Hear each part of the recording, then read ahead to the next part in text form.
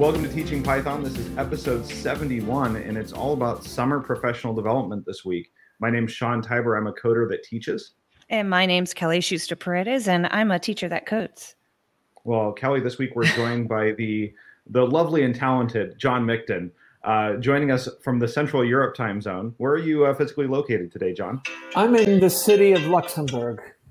Ah, very nice. Very nice. And kind of on the border with Germany, France, and Belgium. It's a crowded neighborhood, right? It's a small country. We have a population of 500,000 people, and the city has only 90,000 people.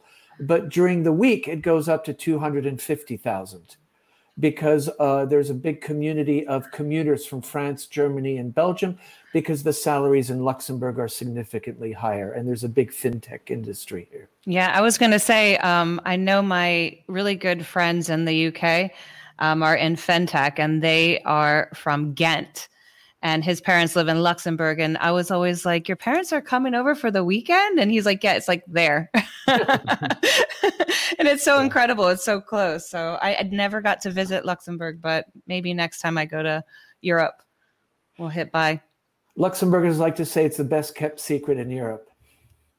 Oh, wow. Well, we'll have to. It's always been on my list to stop in there the next time I'm in Europe. So maybe I'll drop in and we can have coffee or something. You can do the whole country in an hour, so it's quite. Very nice, very nice. Well, why don't we get started before we get into our main topic? Let's start with the wins of the week. So something good that's happened inside or outside of the classroom. And I think because Kelly and I are both officially out of the classroom, we'll have to dig a little bit deeper than usual. But John, we'll make you go first because that's our fun thing to do with guests.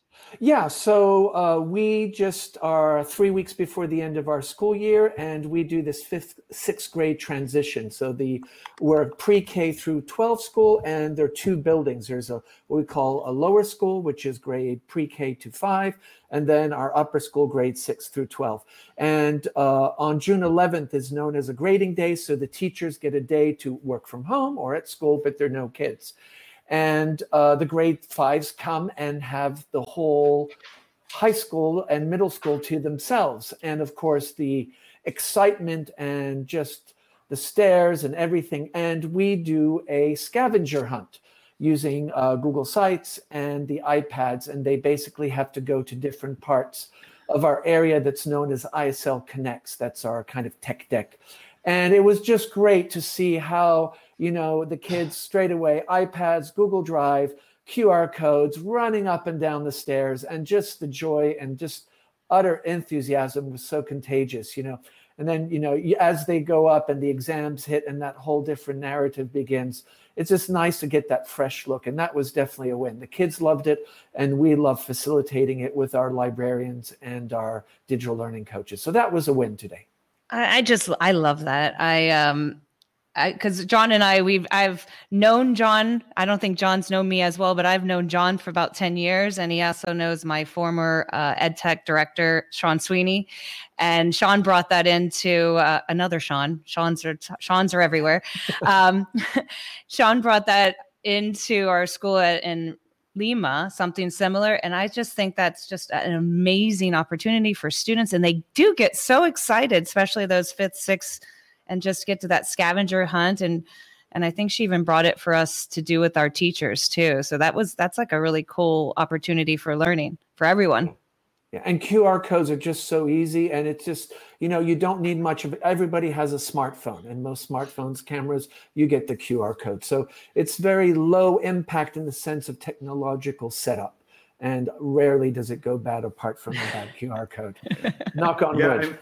That breakthrough really happened when Android and Apple started adding the QR code functionality right into their camera, because I remember trying to get people to scan a QR code, and your steps are okay. So you have to go to the app store and you have to download a QR scanner app, and then you have to put it on your phone, and then you have to trust that it's not going to steal all your personal information. And like now you can just say open your camera app, hold it up to the QR code, and that like little bit of friction that they've removed from the process has made all the difference in the world.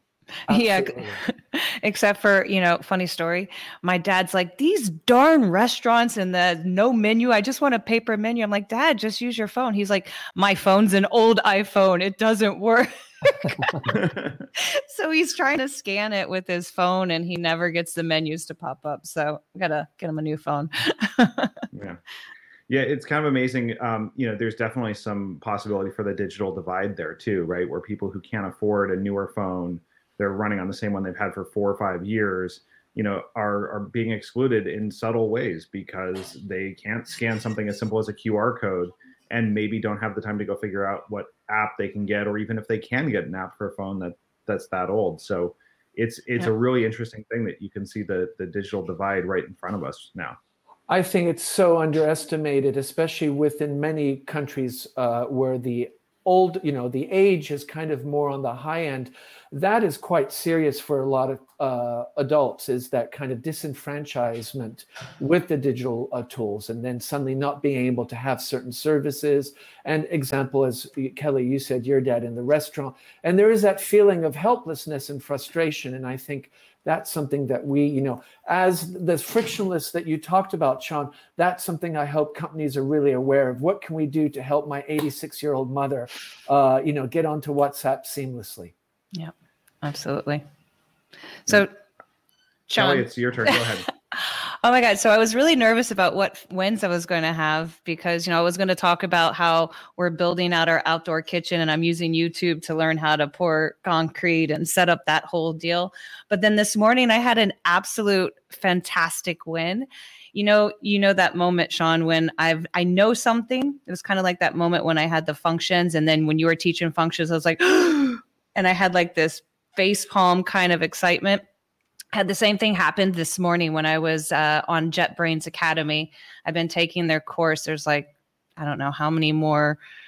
Let me see how many more topics do I have? Like another 100 and something hours of code to do on this course. But I was learning about modules, and I was learning about the different imports of modules and everything, and I know how to use them. And I know how to teach them, I thought, but I came across the actual really in-depth explanation of what's the difference between importing a module, making your own module, importing a specific function within a module, and then the whole asterisk when I teach the kids, this means import everything. Well, it's actually called a wildcard import because you don't know what you're importing. So, and John, if this for Python, you have like this file that comes in to your program, and I always tell the students in 6th grade, I'm like, some really, really smart people made all these great functions, so we don't have to write all this code, and you just literally have to write 1 or 2 words. And then when I was reading this, I was like, wow, my mind was blown, and it was so exciting. And those endorphins, those things that that we all get when we code, that kind of keeps me motivated. And I got another 150 something hours with JetBrains and they just write great explanations. So I'm really excited about it. So it was a really good win. I had a tweet stream. It's interesting. I'm sure Barbara Oakley would have a lot to talk about, like the psychology or the physiology of your brain that causes that to happen. But it definitely feels like, and I think this is something that people underestimate a lot, is that they feel like that last puzzle piece that clicks into place is the satisfying moment, because that's when you get all that endorphin rush, the dopamine hit, all of those things, when it just like slides into place and you're like, oh, I get it. But we can't underestimate all of the work that goes into like setting all that up, all the other puzzle pieces that have to fit into place, and all the other things that need to go in to create the environment or that moment for that puzzle piece to lock in your brain, to have that like huge rush of understanding that occurs. Mm-hmm. And, I think it's hard for students to grasp that as well, because the work of setting up that environment is work, and it's hard, and you have to think through it, and you have to struggle through it. And you are pushing yourself to persevere and be persistent with that knowledge acquisition. And the difference is, I think for us, at least, on the call, we've been doing this for so long that we know that there's going to be that point when the puzzle piece clicks into place. We know that it's going to happen. We just don't know exactly when. And that's the delightful part. They don't know that it's going to happen, right? Because they might be working with only a few weeks worth of experience instead of years or decades of experience. in an area. Yeah, but I think it's so important. The way you're saying is getting kids to understand the intrinsic value of getting that endomorphine. How do you scaffold that in the learning experiences? I love that. Yeah, it's one of those things. Like I go into like this Twitter stream of excitement because one, I want to recall that, I want to remember that, and that's like my metacognitive dump zone. So I can always go back and look at all my tweets. But it's just those things that keep us going. It's those aha moments and those clicks that we like to share with each other and with our students. So that was really cool, and I was lucky. I got it this morning. Nice. Your turn. All right. Well, I think my big one is something I've been working for a while, and it was last week. So we last year at the beginning of the year, due to COVID and a lot of other reasons, we transitioned from having shared iPads in all of our lower school classrooms to having one-to-one student devices. So every student had their own assigned iPad, and we went through just a tremendous amount of work last year to make that transition. We had to order more devices, repurpose devices, take iPads from the band room and like scrub them down and put a kid's name on it, and here's your device and everything.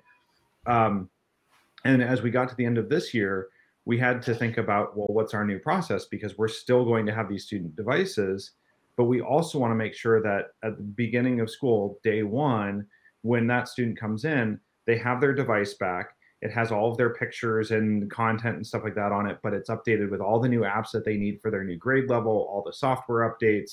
It's got a new case on it, so it's able to hold up for the rest of the year. And which, when you're doing that for your own iPad, maybe it's 15, 20 minutes worth of work to do that, to change the apps around and things and everything. But we're talking about 600 to 700 iPads that need to be cleaned, updated, recased, all of those things. And we also need to basically take an inventory and know who we have and who we don't and everything. So it's this long process, and we estimated it would take us at least 2 weeks to do all of this work. And thankfully, we have a lot of good management software that lets us manage batches of devices all at once. But some of this you just have to do, right? Like you can't, automate like cleaning the iPad, like it has to be cleaned. Someone has to physically pick it up. And so what we did was, over the last couple of weeks, we've been putting a lot of time into planning this process, knowing that it was coming, knowing that we were going to have all the devices. We planned the whole thing out step by step. Here's what needs to be done for every device. And then also I wrote a small Python GUI app that runs on your computer and hooks up to a barcode scanner. So instead of having to update the inventory for every device by typing it in or saying, here's the physical condition of it, we made it 2 scans. So you scan the barcode on the back of the device, and then you scan a special QR code that indicates, yeah, everything's fine on it. It passes inspection, or this one's got a cracked screen, or it's got some damage to it, or whatever. And so we went through that process last week with I think we went over 200 iPads yesterday that we thought were going to take us 5 days, and we did it in 3. So wow. We shaved 40% off of our original estimate by doing it this way. And it just really kind of went to careful planning and preparation leads to a really smooth outcome. I've got a little bit of work to do to follow up on some of the more troublesome devices. And we have some new devices coming in next week, but I'm really, really pleased with how well it worked to go through this process. And I think we're going to use it as a model for some of the other processes that we have across the school as well. Nice. And that was a huge win because, John, you didn't have to deal with him and his lack of sleep when he was writing this program. And his lack of sleep when I was giving him some feedback going, well, you should just maybe try this. He was like, I went to bed at 2:00 last night.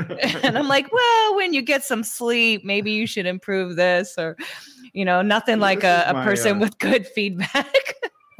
This is one of my charming personality traits, is that I get into a problem or something I'm trying to figure out. And especially if I'm learning new stuff as I'm doing it, like, I just don't want to let it go. I keep going until it's midnight or 1:00, to my detriment as well. So this was something that I really appreciated Kelly telling me about. Was like, hey, you probably should, 1, get some sleep, and 2, like, take a step back from it, and you'll probably come up with something better.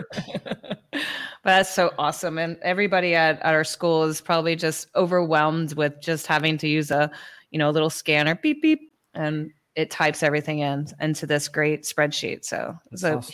Yeah, it was cute. It's a good job. Yeah. So yeah, now my next job is I'm going to go through all the analytics and look at failure rates on all the devices and everything. And we can use that to make some good decisions about how we spend our money with devices. Should we be getting Apple Care warranties for screen replacements? How many of these devices get damaged on a regular basis? Are there particularly grade levels or classrooms that are failing more often than others? So now the really fun part begins with all the data science part of it. Do you use iPads at your school, John? We do for our pre-K through grade 2. But we don't have a one-to-one. They decided not to do a one-to-one. What we noticed is a lot of our kids coming in have had maybe too much device time, especially the 3-year-olds and 4-year-olds coming in. And we're trying to gain some balance with that. And then we go one-to-one, grade 3 all the way up to grade 12. Very cool. Yeah. Go ahead. I was going to say one of the things that I noticed that was really interesting was that the devices that were in the best shape and were in the best condition coming back were actually our pre-K and kindergarten devices. I think for that same reason, they're useful in specific settings and for specific purposes, but we try to be very mindful about how much we're using and what we're using them for. Yeah, we just the EY team have just noticed motor skills are a real issue, socialization. Tempers, if you take the device away, there's quite a lot of emotion. And I mean, every parent under earth that gets in a car on a holiday knows what that feels like when you remove the device or on an airplane. It's quite traumatic.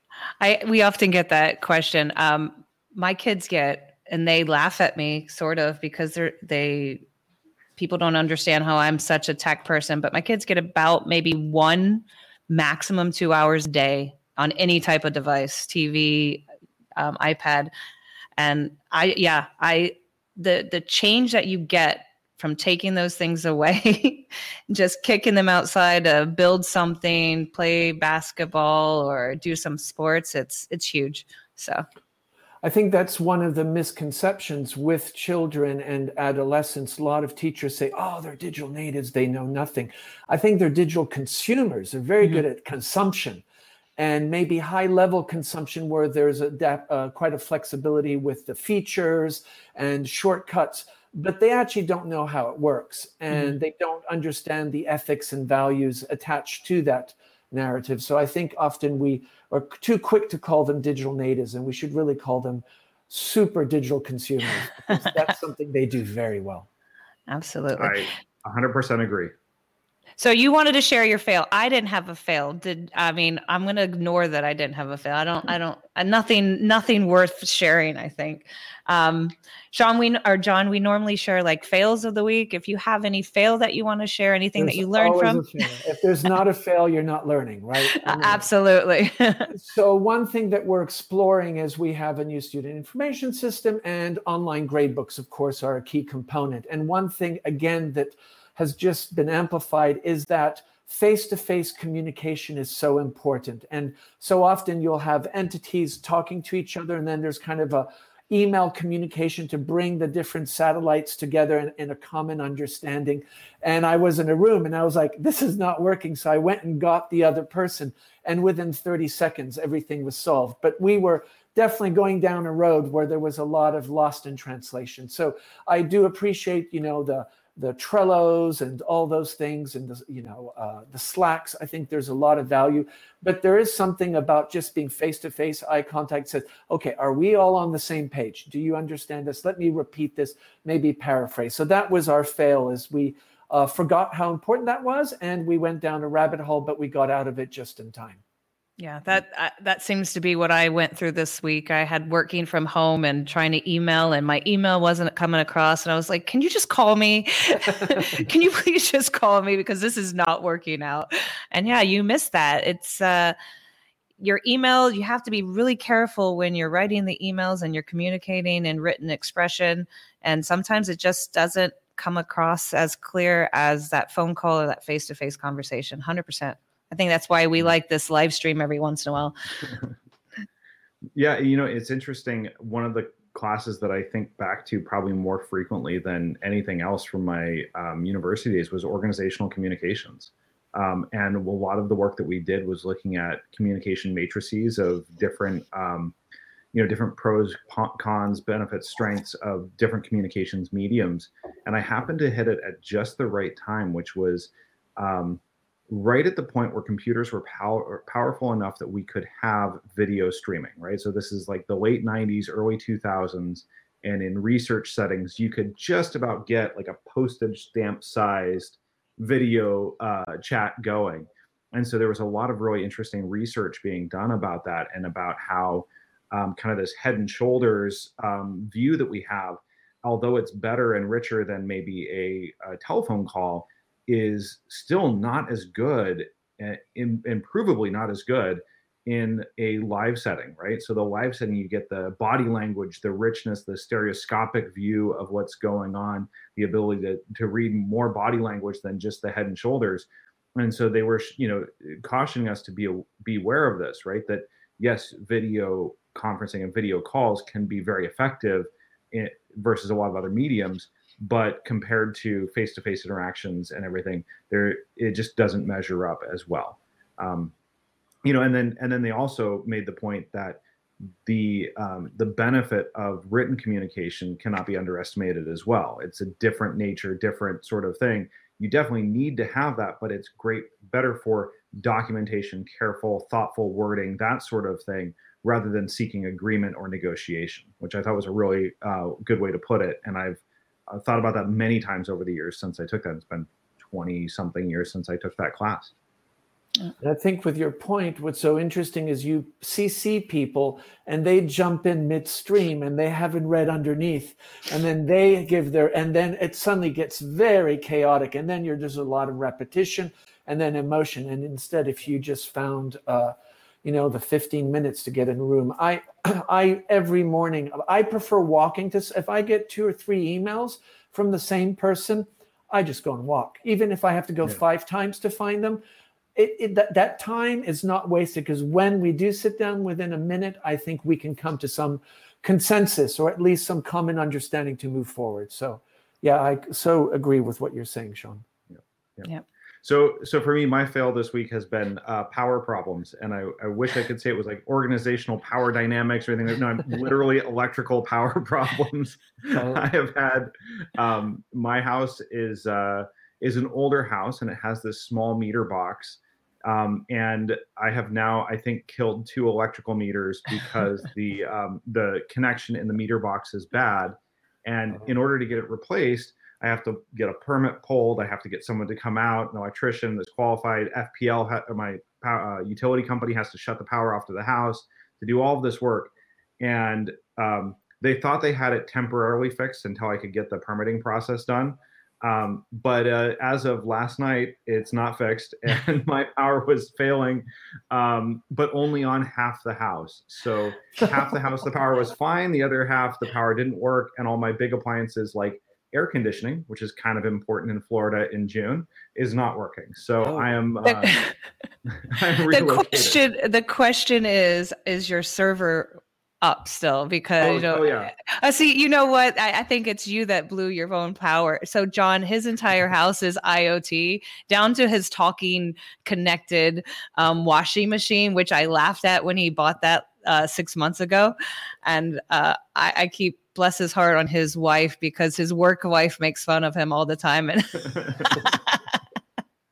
well, when it works, it's great. Excellent. Well, I'm going to skip my fail, like I said, because I am so excited to get talking about the learning opportunities. So I don't know, Sean, you want to introduce the topic, and then I can introduce John and John. Sure. That sounds great. So, at least here in the US and in the Northern Hemisphere, we have this wonderful thing of summer vacation. And I mean, I know when I was growing up, I had a lot of teachers that would do things like, one went commercial fishing for 8 weeks and made almost as much money commercial fishing in 8 weeks as he did the rest of the year.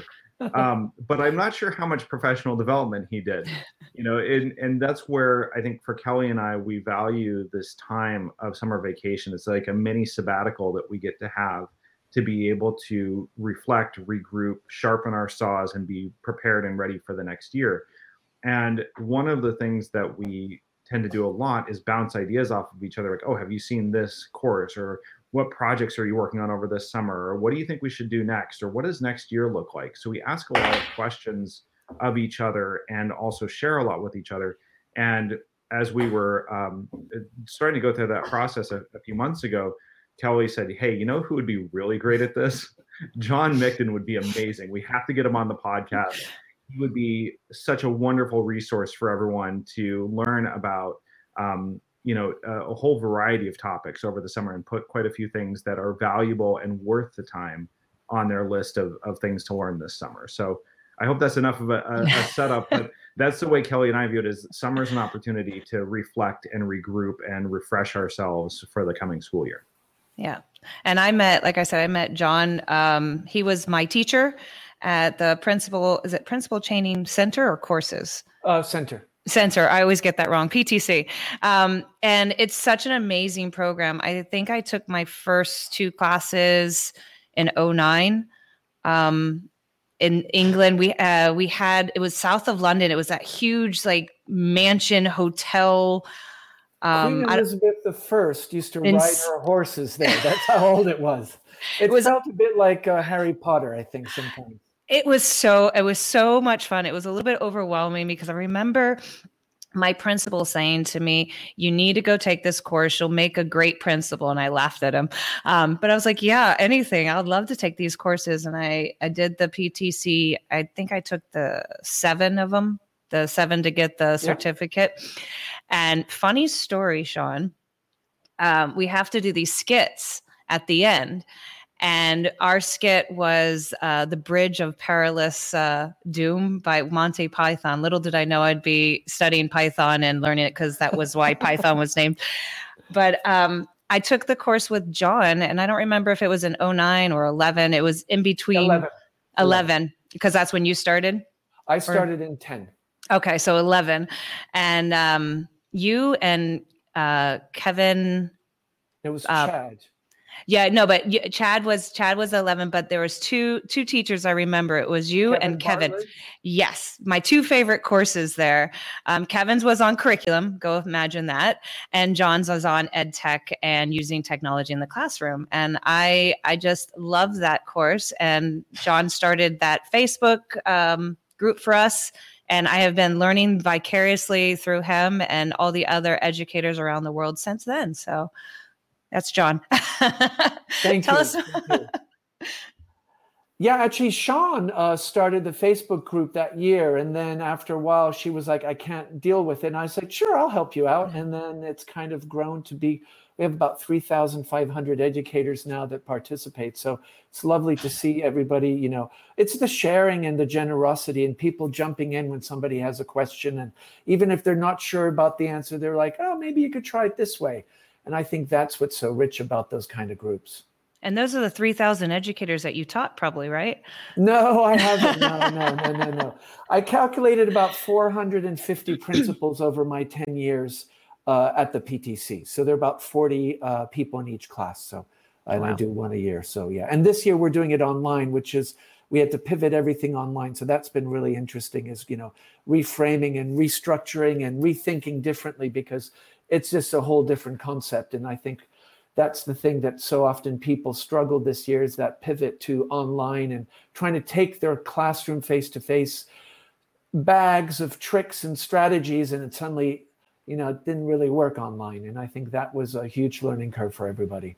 Yeah, and if even if you're not a international educator, I think the PTC courses are amazing. Even if you're not going to be a principal, like I did not want to become an administrator yet, but I think the learning and the opportunity to share and learn from others was huge. So there you go. Started off our first opportunity for summer learning is at the PTC. Yeah, absolutely. And I think that's what, often, I think what's interesting about this year is maybe it's an unusual year.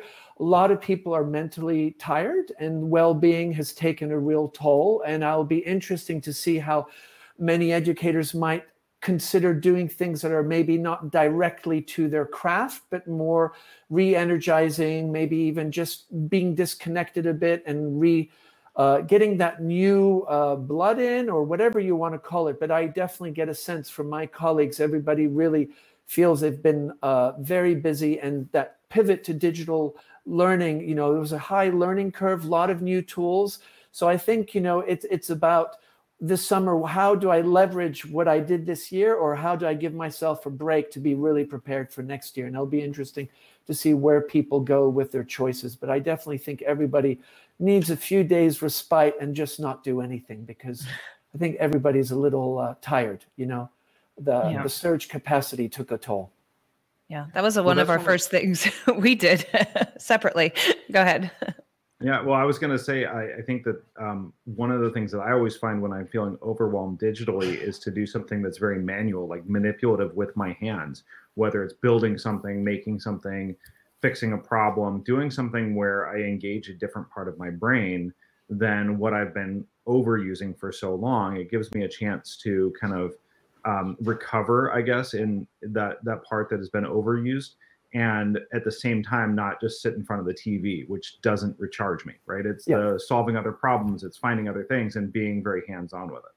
And I think, Sean, your point about using motor skills in something different is so important, because that also helps with the creative process when you get back onto your digital device and maybe are creating a lesson or coding something. I think that's so important, is that we so often forget, there's always this thing, I'm in the shower and I sang a song and pooh, my epiphany.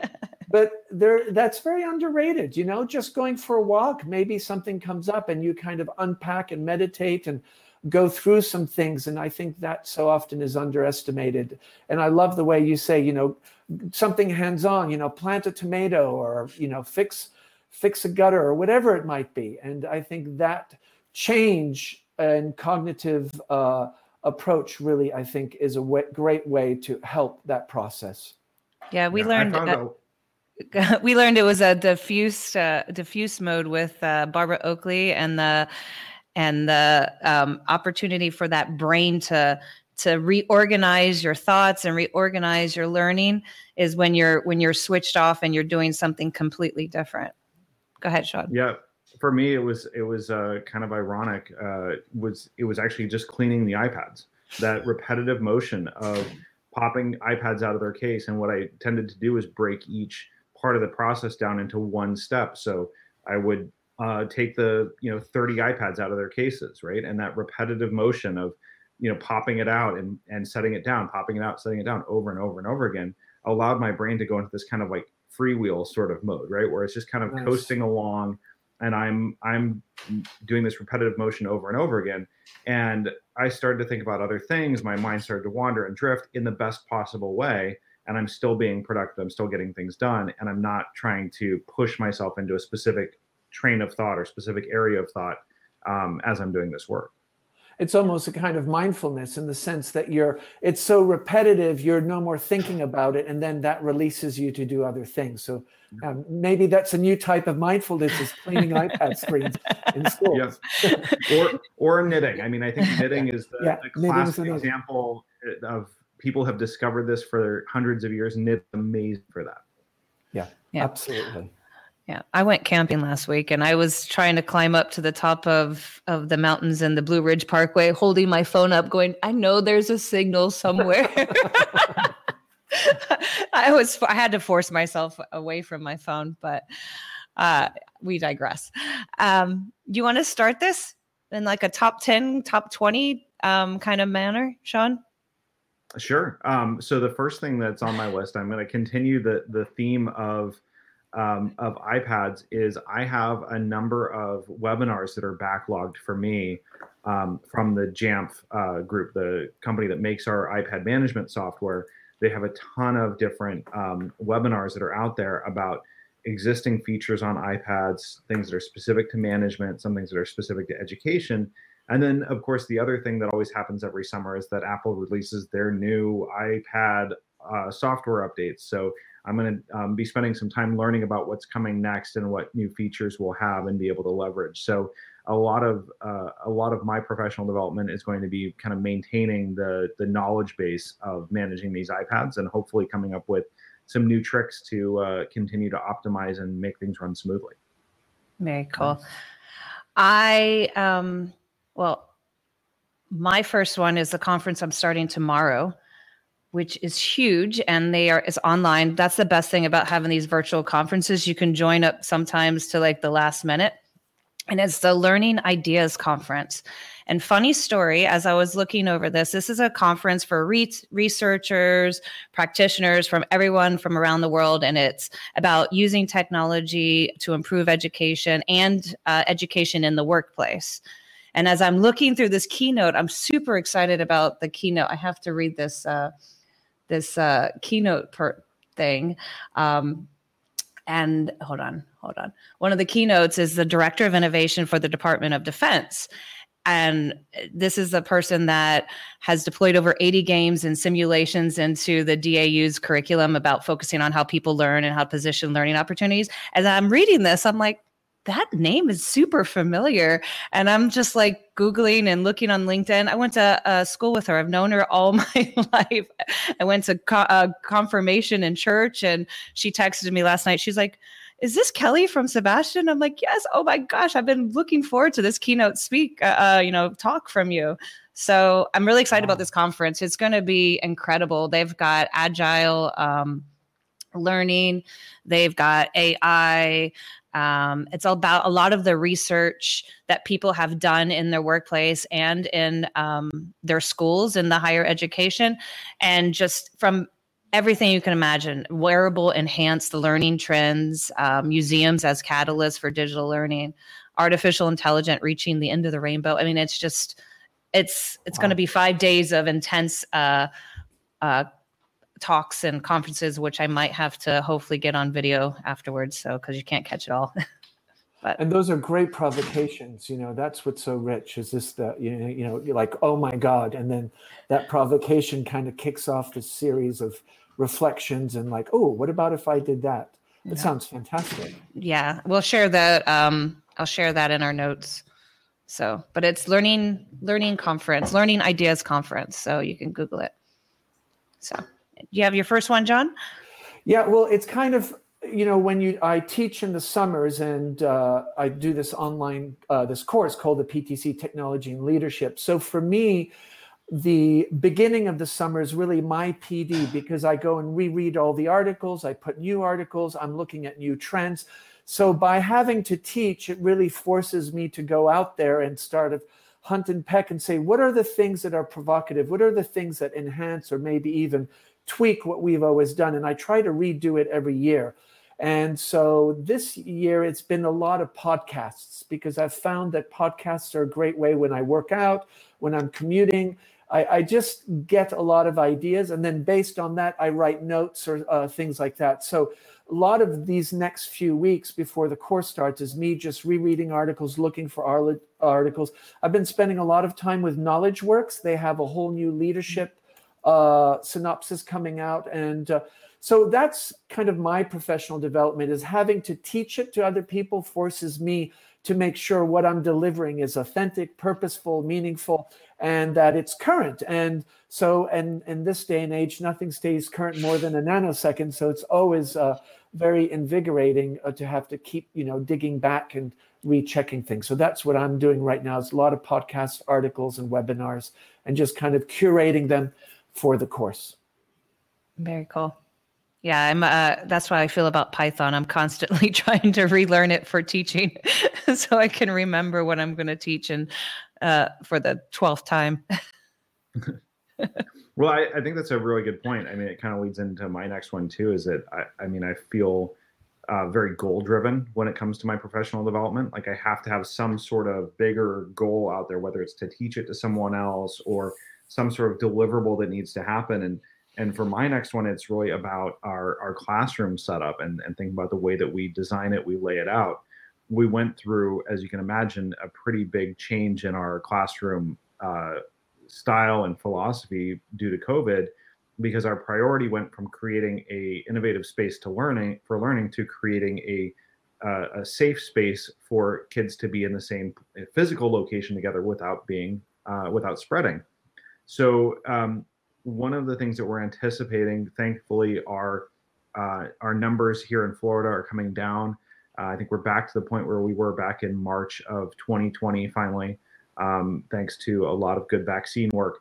And so we're anticipating that we're either going to have some sort of physical distancing and separation in the classroom, or we'll hopefully be able to get back to relatively few restrictions on what we have in place in the classroom. And so this presents a really nice opportunity to rethink the way that we lay out our classroom. And I think Kelly and I rethink our classroom at least a couple times a year, a couple times a day. We're constantly moving things around and adjusting based on the needs of the moment, but also the needs of the class and as we evolve and change our teaching style. So what I'm working on this summer is looking at innovation spaces again, and taking another look at them through the lens of education and a post-COVID sort of teaching world. And what I'm really trying to look at is this Think with Google, like a section of innovation spaces where they do case studies on 3 different spaces, whether it's creative agencies or tech spaces or wherever, to be able to bring back more of that innovative, safe space for our students to be able to have their ideas take off and be inspired. So for us, a lot of that has involved making the thinking visible, making the projects visible, making the opportunities visible on the shelf. Things are out in front of students instead of behind boxes and walls and cabinets. And so one of the ideas that I have that I want to try to implement is along the same lines of the QR code that you mentioned, John, for your scavenger hunt. I want to create a bridge between the physical and digital world in our classroom that's driven by QR codes. So if a student sees a robot on the shelf, it has a QR code on it that they can scan that takes them to, say, even a wiki page about that particular robot with its features, its capabilities. And then I think the real breakthrough is making it so that the students have the opportunities to update and contribute that wiki. So as they find more information, as they create more, they can add to that and it gets richer over time. I think if it's on just Kelly or myself to provide all the information, it won't be as good as if the students can say, hey, here's a really great video about this, or I wrote this code and here's a link to my code online that you can see as well. So definitely some training there and probably some good opportunities for digital citizenship. Yeah, Nice. absolutely. Yeah, we have that huge, we just changed up our room before we left because it was driving me crazy with everything. And we put this wall of, it's our exploration of robotics. And we do a lot of purchasing of Kickstarter robotics. So usually we have a lot of one-offs, and sometimes they're junk and sometimes they're remarkable but too expensive. And so we just have all this stuff, but then the kids are like, ooh, what's that? And I'm like, yeah, go figure it out. Because I stopped doing it. So it'll be great to have that student driven kind of wiki. Be cool. All right. I like this thing, Sean, that you're talking about bridging the digital with the physical, because that's something that I'm kind of focusing next year is with, I have 4 digital learning coaches and 7 librarians that I work with on the pedagogic side. Then I have an IT support team. But one thing that I'm really want to focus on is on coaching conversations. And it's about how can we say less and have greater impact? And one of my questions or what ifs is that a lot of, in our current situation, many teachers pivoted to digital tools as they never had before. So screencasting is kind of the common one that everybody had to screencast. And then virtual meetings, 3-way conferences with parents, the team meetings, group meetings, when we were online meetings. And what the creative tension I'm facing is how do you take those rich things and balance them with the physical? Because I know there will be a big rush to go back to the physical. And I think many schools, you hear amongst pedagogues and education philosophers saying that, let's not go back to where we come from. Let's take this as an opportunity of moving forward. And in my role and the digital learning coaches and librarians, what can we do to frame those conversations where there is that capacity by the teachers to say, you know what, I'm going to take that screencasting and use it for this, but I'm not going to use it for that. So that's, I think, one of the challenges I see in my role and for my PD. And one of the books that I've really been digging into is The Coaching Habit, Say Less and Ask More, and the way you lead forever. It's Michael Bungay Stainer. It's really geared towards businesses, but it's set up in such a way, there are these like 2 or 3 sentences that you can use as stems. And that's, kind of where I'm going to be focusing with the team is what can we do in those conversations to engage, to get an intrinsic motivation by the teacher to say, wow, I have all these tools that I never used, that I used in online. Now I'm face-to-face. How do I balance both, as you were describing with your QR code and the kid going up to see what that is? So that will be interesting. I think that marriage between the two is so much more important now. And how do we not lose the gains? I love that. I just, you have to keep us posted on that. I think we could definitely come back on a podcast with that. Sean and I constantly are looking across the plexiglass during our meetings going, no, we're not going back to normal. Well, stop saying that. You don't need to print out the 500 worksheets. You got rid of them for a year and a half. Let's go forward. We have that momentum. I think tech coaches and computer science people who are in the fields that we are constantly wanting to keep pushing that educational paradigm of where can we go to move, Will Richardson style, move it forward, disrupt that education. And I think that's one of a huge conversations that everyone should be having this summer, for sure. Yeah, and I think the key part of that is I think there's a lot of really, really good insights that we can apply from the business world. I mean, I don't want to be that guy that's like, oh, education is a business, but if you apply the business model to it, there are some interesting things that come out. One of the CEOs that I worked for, not that I knew him personally because it was a giant company, but the CEO said the only thing that the customer sees is execution, right? They don't see all of our planning. They don't see all of our meetings. They don't see all the stuff that happens behind the scenes. What they see is how we execute, how we deliver to them. And what's happening with the education world, and one of the things that was striking to me being an outsider coming in as a teacher, is how much time is consumed on all the things that the students never see and the parents never see, and the ways that they don't experience that. And if you think about it, what we really deliver as teachers, as educators and administrators is that learning experience for the student. And everything that we're doing that doesn't contribute positively to that or doesn't make that learning experience more impactful, more effective, more rich and meaningful for them is wasted effort. So why wouldn't we take another look at this whole environment that we have that's been, this opportunity that's been created by COVID to say, can we take these tools that we've now come up to speed on really fast and apply them in such a way that that learning experience gets better, and we can do that more efficiently by reducing the amount of behind the scenes work that happens? Like, why do we all need to walk over to a classroom to get together if all we're doing is sharing information, right? If we're just disseminating information, that doesn't seem like a good use of time. But if we're having a conversation, we're having a discussion, we're coming to consensus, then yes, let's all walk over there and let's be in the room together and achieve that consensus together. So it's going to be about applying the right tools for the job, applying the right mediums, all of those things. And we're going to navigate that together over the next couple of years as we, reemerge from this quarantine and this strange situation of the pandemic. Yeah, absolutely. Okay. I'll share, or should I share my second? You want to add to that, John? No, I just so agree with what you're saying, Sean, is this idea of why do we sit in a faculty meeting and look at a PowerPoint that could be sent as a PDF, or make a screencast of it. I'll watch it in the evening, and those didactic conversations, those rich conversations, I think that's what we get. I call it organizational shrapnel. It's all that stuff that flies around and wounds you, and you're like, really? I just want to focus on the learning here and the student voice. So I absolutely, that echoed so strongly with what I believe too. Excellent. So my second, speaking of downtime and everything, that going back to it, I took this course. I don't know if you've taken it. It's called The Science of Wellbeing. I love Coursera, and I love Coursera free courses. Laurie Santos does this. She's a doctor from Yale.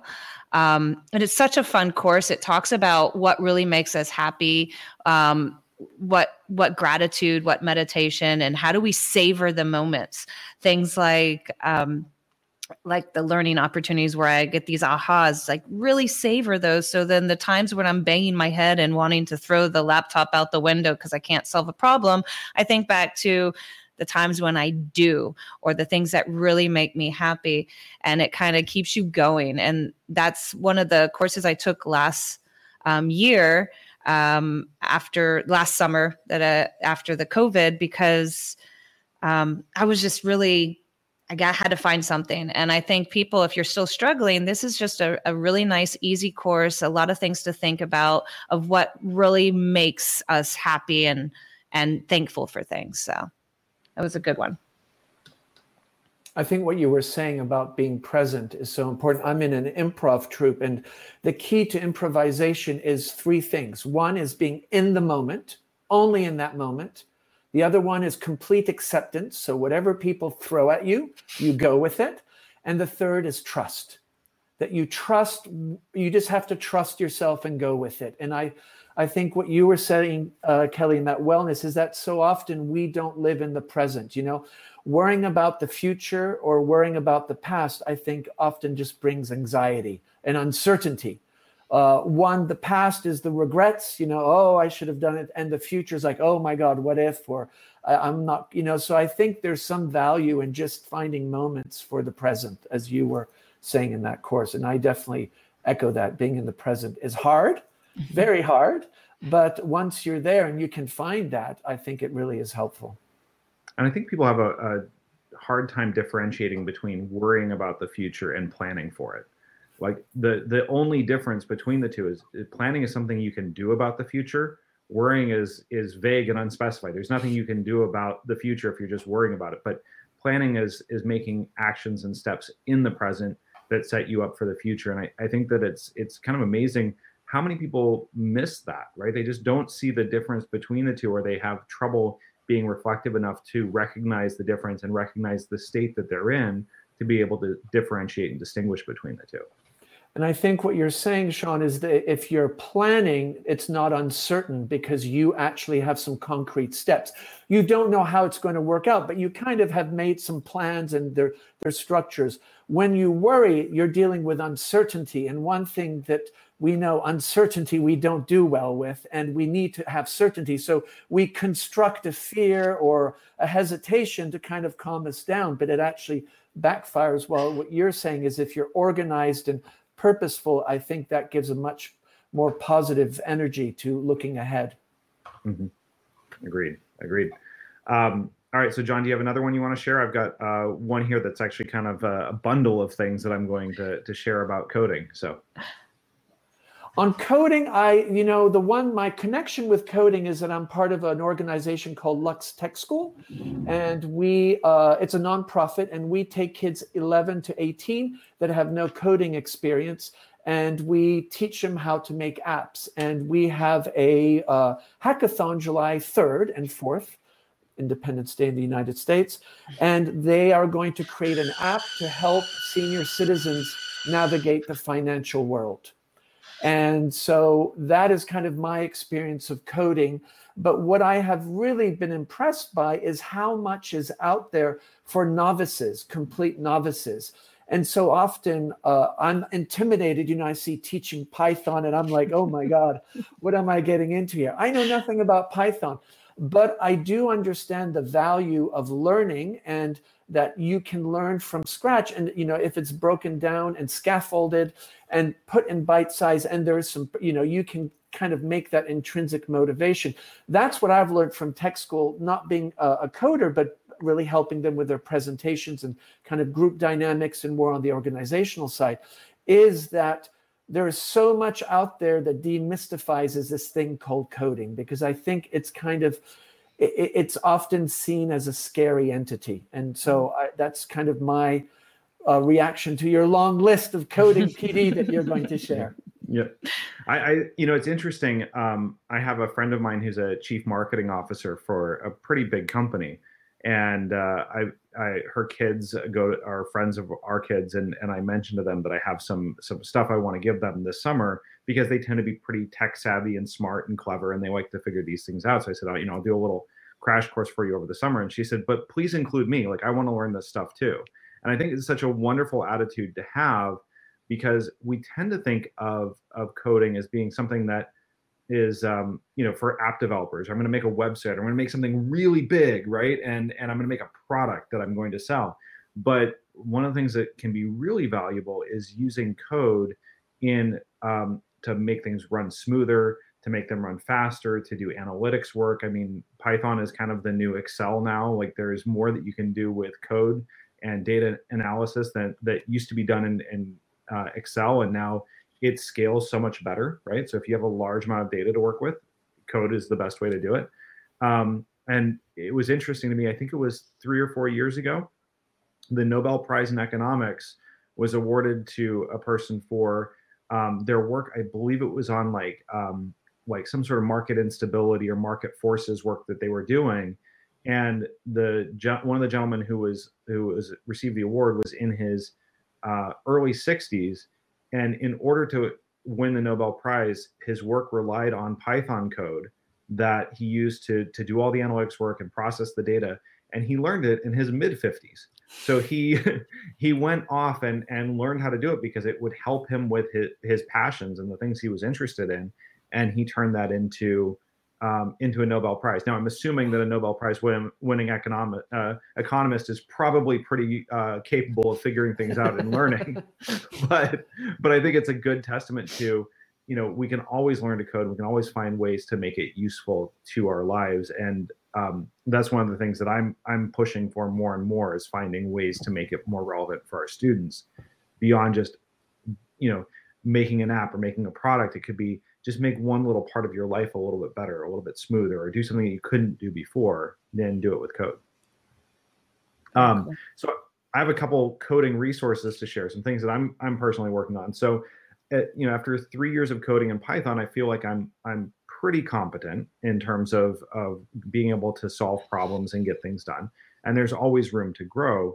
But what I'm focusing on this summer is my fluency in Python. So it's not so much about my ability to express myself, it's about how fluent that expression comes out, and the way that I can do something in code that is elegant, easy to understand, and effective in a way that both helps me do my own projects more effectively, but also it allows me to teach more effectively. So it gives me the ability to explain to students better what's happening or why it's happening. It helps me provide better examples or a variety of examples to show students. And it also helps me keep up with some of those kids that are just phenomenally talented and moving at their own pace. I feel like I need to move a few steps ahead of them. So I have a couple of resources that I'm looking at. First of all, I'm looking at the courses from the Talk Python team. So they have a wonderful set of video courses, and Michael Kennedy from that program has done a really great job of creating clear and easy to understand video courses with screencasts. And I'm learning a lot about how he teaches from that too. So for my own purposes, it's pretty useful. So I'm going to be looking at some courses there around advanced, APIs and asynchronous and things like that. So some advanced topics. I'm also reading a book called Fluent Python, which is really, really great about how to, express things and do things in a better way, right? And it explains why it's better. It's not just like, oh, this is better and you should all do it this way. It explains, here's the thought process, here's why it works better in these cases, here's some situations where it wouldn't work as well.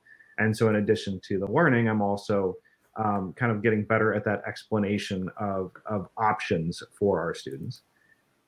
And then finally, I just got a preview copy of this, and I'm really excited to tear into it because I think it's a really cool concept. And I first heard about this on another podcast, but Sherry Escanas has reached out to me, and she has her new book out called A Day in Code Python. And it's a she sent me the PDF version of it. It's really cute. Like, let me see if I can just, I don't know if I'll get in trouble with Sherry, but let me share my screen here for 1 second and just show you this PDF, because it's really cool. She wrote one in for Java or JavaScript as well. It's pretty cute. It's a really cute book. I saw it too. Won't let me do my screen sharing. Oh, well. But the idea is that it's like a storybook. And so you go through the story of a day at coding, and it helps you learn about Python, but it also gives you really great examples of how people are using Python. So it's like a practical examples, hands-on examples, very accessible for younger students and people who are just beginning. And I really like how this was set up, because so often we like to dive right into the code instead of thinking about, like, well, why are we actually coding this, or what do people who write code for a living do with their code? And this is a really clever and interesting way of sharing that. So I'll post a link to it on the show notes. Yeah, it's not out in hard copy yet, or it's on Amazon. John, you might like that. It's two kids at the beach, and they want to solve some problems about, what to eat, what's a video game to play. And she walks through from the very start of basic Python with problem setups. It's a really cute idea. The graphics are definitely focused for younger. And I was telling you before the show about some 4th or 5th graders who are coding. I could definitely see this happening. The language does get a more higher up than a 4th grader, maybe. But I think my son could read it. But it's really cute. I saw that book too. It was awesome. It was a good find. You had a wealth of knowledge there, Sean. I got lost. Yeah, I had to pack it all into one thing. This is all about my coding professional development. Oh my goodness. Well, if we're going to stay on that theme, I have to say that the JetBrains Academy, when we talked with PyCharm, they talked about the academy, and I got into it. I found the post in Reddit. It was in June, where you had a 30-day challenge. You get some free access to the academy. And I started doing that. My trial ended, and I was on a really cool study plan. So I went back and I went to one of the beta study plans. Right now I'm doing web scrapers and using the natural language processing. What I like about the JetBrains Academy is it goes through the basics and you can test out. And so far I've tested out of about 29 topics, but I went back and read the theory. Like, I knew how to import modules, but going back and reading the theory helped me learn those little aha moments this morning. And it's great. You can do a problem a day, and they're simple problems based on the stuff that you've tested out. And I'm starting to get into, I've done declaring arguments, for loops, dictionary methods. I did dictionary comprehensions today. When you're talking about readable code, everyone are on the JetBrains. It says that dictionary comprehensions can be useful. And they kind of, John, what they do is they smush about 10 lines of code into one. For me, comprehensions are really difficult as a newbie to try to figure out what's going on, but you see them a lot more. So kind of being able to say to students, this is a list comprehension or a dictionary comprehension. It looks this way if you're thinking it out sequentially in your head, but you can also write it this way, what Sean does. Sean's like, I solved the problem in 2 lines of code. And I'm like, well, I solved it in 12 lines of code. So it's pretty cool. That's one of my focuses. And then I found this and I applied for it. We'll cross our fingers and see if AWS wants me. But AWS is offering scholarship right now to the teamed up with Udacity. It's an AWS machine learning scholarship program. It's a 3.5-month course where you're going to learn the fundamentals of advanced machine learning with computer vision, reinforcement learning, generative AI. It's going to teach you how to learn, build, and train. These are things that are like, I can hang with Sean when he's talking about it. I kind of can understand when the students come and talk to him about it. But it's one of those topics that it's like mind-blowing. AI and machine learning, and I don't understand how this code really works, but I can copy it and read it. So I'm hoping that maybe they'll pick me for the scholarship. It's pretty cool. I registered, but it's out there. You have an opportunity to register until June something, and it starts, I think, at the end of June or beginning of July. So we'll see. So those are my 2 Python, I think. Let me see if I have anything else from Python. No, that's it. That's my only Python things I'm doing. Well, I know we've kind of gone a little bit longer than expected, and that's a good thing in this case, because we've shared a lot of really great stuff. And John, I really appreciate the resources that you've shared with us, because I know I've got several of them that I'm going to go get on right away. But I wanted to see if you had any final thoughts, anything else to share, or guidance for people, advice in your coaching role. For someone who's trying to think about summer development and what they should be thinking about, or how they should be thinking about summer development as they go forward. I think what's really important is to understand what kind of learner you are, and also be realistic about time. If you're a parent, you have children, you're going on holiday, and is not to get over ambitious, because the intentions often are like, I'm going to do all these, and you go and buy all these books. I think it's just understanding what can you actually fit in. And then also almost creating your own playlist. In other words, you might do a couple podcasts, you might check out a YouTube channel, you might do a Coursera course, maybe you'll watch an old webinar from somebody, and almost making yourself like a little menu, even every week, saying, okay, this week I'm going to pick 3 things. Less is more, maybe that one podcast, that's all you listen that week, but then you try to unpack it, or maybe listen it a couple times. I think it's really about how do you choreograph your own professional development and be realistic about, what is your learning capacity. Maybe you need 2 weeks with no learning, and just maybe there is a value in doing a Netflix binge for the day, you don't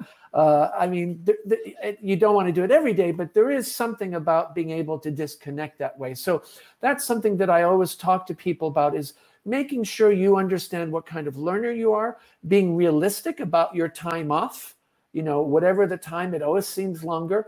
And then also make sure that you pace yourself. Maybe before your kids get up, you you do something, or do it at times that it doesn't impact, where you're not stressed out when somebody else is coming into your space as you're trying to learn. So I think it's almost like creating a playlist, a little package, and even be explicit. Put it in your calendar, make a reminder. Today's the podcast day. I'm going to get up an hour early, and I'm going for a walk, and I'm going to listen to the podcast, and then maybe I'll write 3 or 4 questions for the week. So I think really understanding who you are as a learner, and then taking advantage of your calendar, your reminders, even a Google Doc or whatever it might be, and just, have those kind of little taps on the shoulders during the week to remind you. And if you don't do it, it's not the end of the world. There's another podcast next week that you can do. So I think it's about this idea of balance and being purposeful and meaningful, and it has to be authentic. It's something that you feel is going to benefit. And listening to both of you, it's so rich to hear how you're engaging with the different aspects of coding, because next year there's only going to be added value. And I think that's what learning is about. What is the added value, not only to your students, but to yourself as an educator and your colleagues? And what new thing can you bring to the table that's going to enrich in those conversations? So that would be kind of my advice. There's so much. We're so fortunate. Everybody's now recorded everything. So every webinar, every Zoom conversation is on YouTube. So there's very little you can't get. And that's something that I hope will continue. So I think it's about being your own producer, road manager, roadie, all in one, and just, make a Google Doc with some calendar invites or reminders, just to make sure you get provoked and tapped on the shoulder, so you can turn off that Netflix and do something else. So that's kind of my idea, that kind of self-curation playlist. I love that. And I'm going to hashtag these 2 things that you said.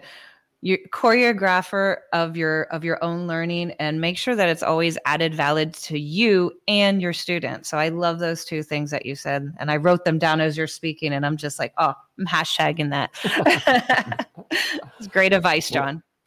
I have I really resonated with the, being realistic about your expectations too. So one of the things that I notice about myself is that when I have too many things to do, I tend to bounce between everything, right? And then I'm, doing a little bit here, a little bit there, and nothing really meaningful occurs.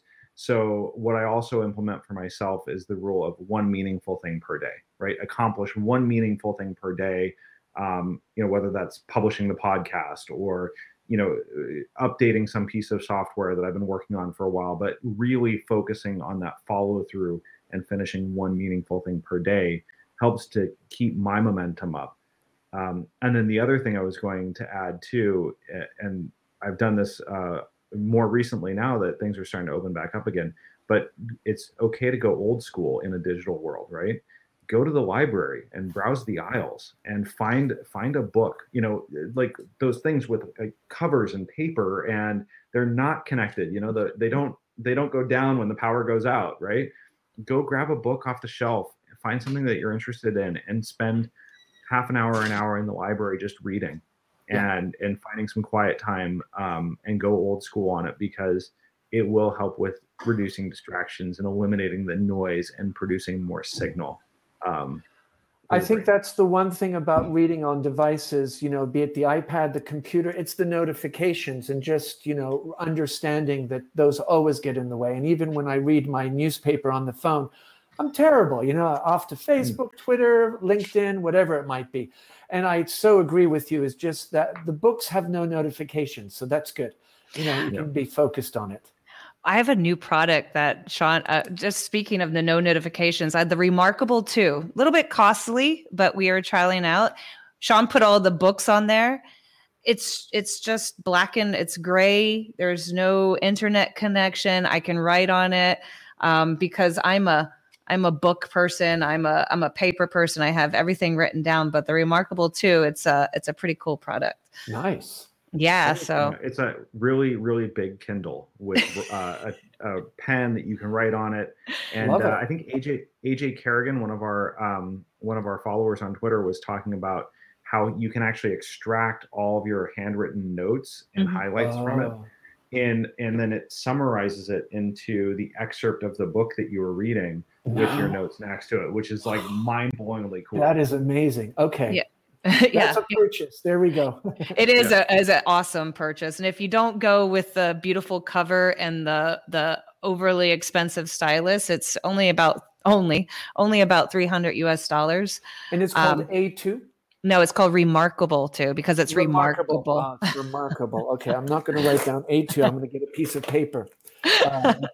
Okay. Excellent. Well, I have so many more things to share, so I guess we'll just have to put a whole bunch of things out there and let everybody else choreograph their own learning for whatever fits their needs. And I think Sean's going to be doing a huge write-up on this one.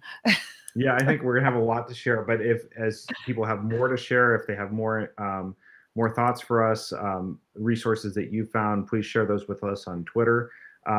John, where's the best place for people to find you online? Is it at Twitter at Jay Michton, and there's a Facebook group. It's a horrendous title, but I'm sure you'll put it in the show notes. And LinkedIn, those are places that I'm really active, but definitely on Twitter at Jay Michton, and looking forward to a lot of more conversations with everybody. Very nice. Cool. Well, you can find Kelly at Kelly Perret on Twitter. I'm at SM Tiber. You can always tweet to the show at Teaching Python. Our website is teachingpython.fm. We have a contact form there that you can share with us. We've gotten some really great comments and thoughts from everyone online over the last few months about things that they're working on for this summer, things that they're learning about. We have, I believe it was someone even reached out to us on Instagram for the first time the other day, talking about learning resources for the summer. So we are available. If you can find us, we're listening, and we will respond to you as soon as possible. I think that's it for announcements this week. Wanted to just say thank you, John, for joining us. It was really wonderful. We'll definitely have to have you back to talk about other topics in professional development, learning, pedagogy, pretty much anything you want to chat with us about, we'll do it. So Kelly, Well, it's been anything a I'm real forgetting? privilege and honor. Thank you so much for inviting me. And it's just been a great conversation, and really look forward to hearing the audience's reactions and also resources that they are going to, of course, share out. Yes. And John, do you want to plug your podcast? Because I know you guys just started up a podcast just recently. Yeah, it's called International Schools Podcast. It's Dan Taylor from Apps Events. Apps Events is one of the Google professional development providers, and myself. And it's really focused on international schools. And we are actually going to interview on Monday Dr. Arnie Bieber, that is moving back to New York after 35 years on the road. And he did some pretty amazing things with his school. They're very likely considered the most innovative international school. And we're going to kind of find out how he overcame all the challenges and why might people be hesitant to be innovative. And so International Schools Podcast. Excellent. I have nothing else to share. Actually, that's not true. I have tons of things to share, but I don't want to keep everybody here on a Sunday morning. Got to go build a outdoor kitchen. All right. Sounds good. Well, then we'll wrap it up here. So for Teaching Python, this is Sean. And this is Kelly signing off.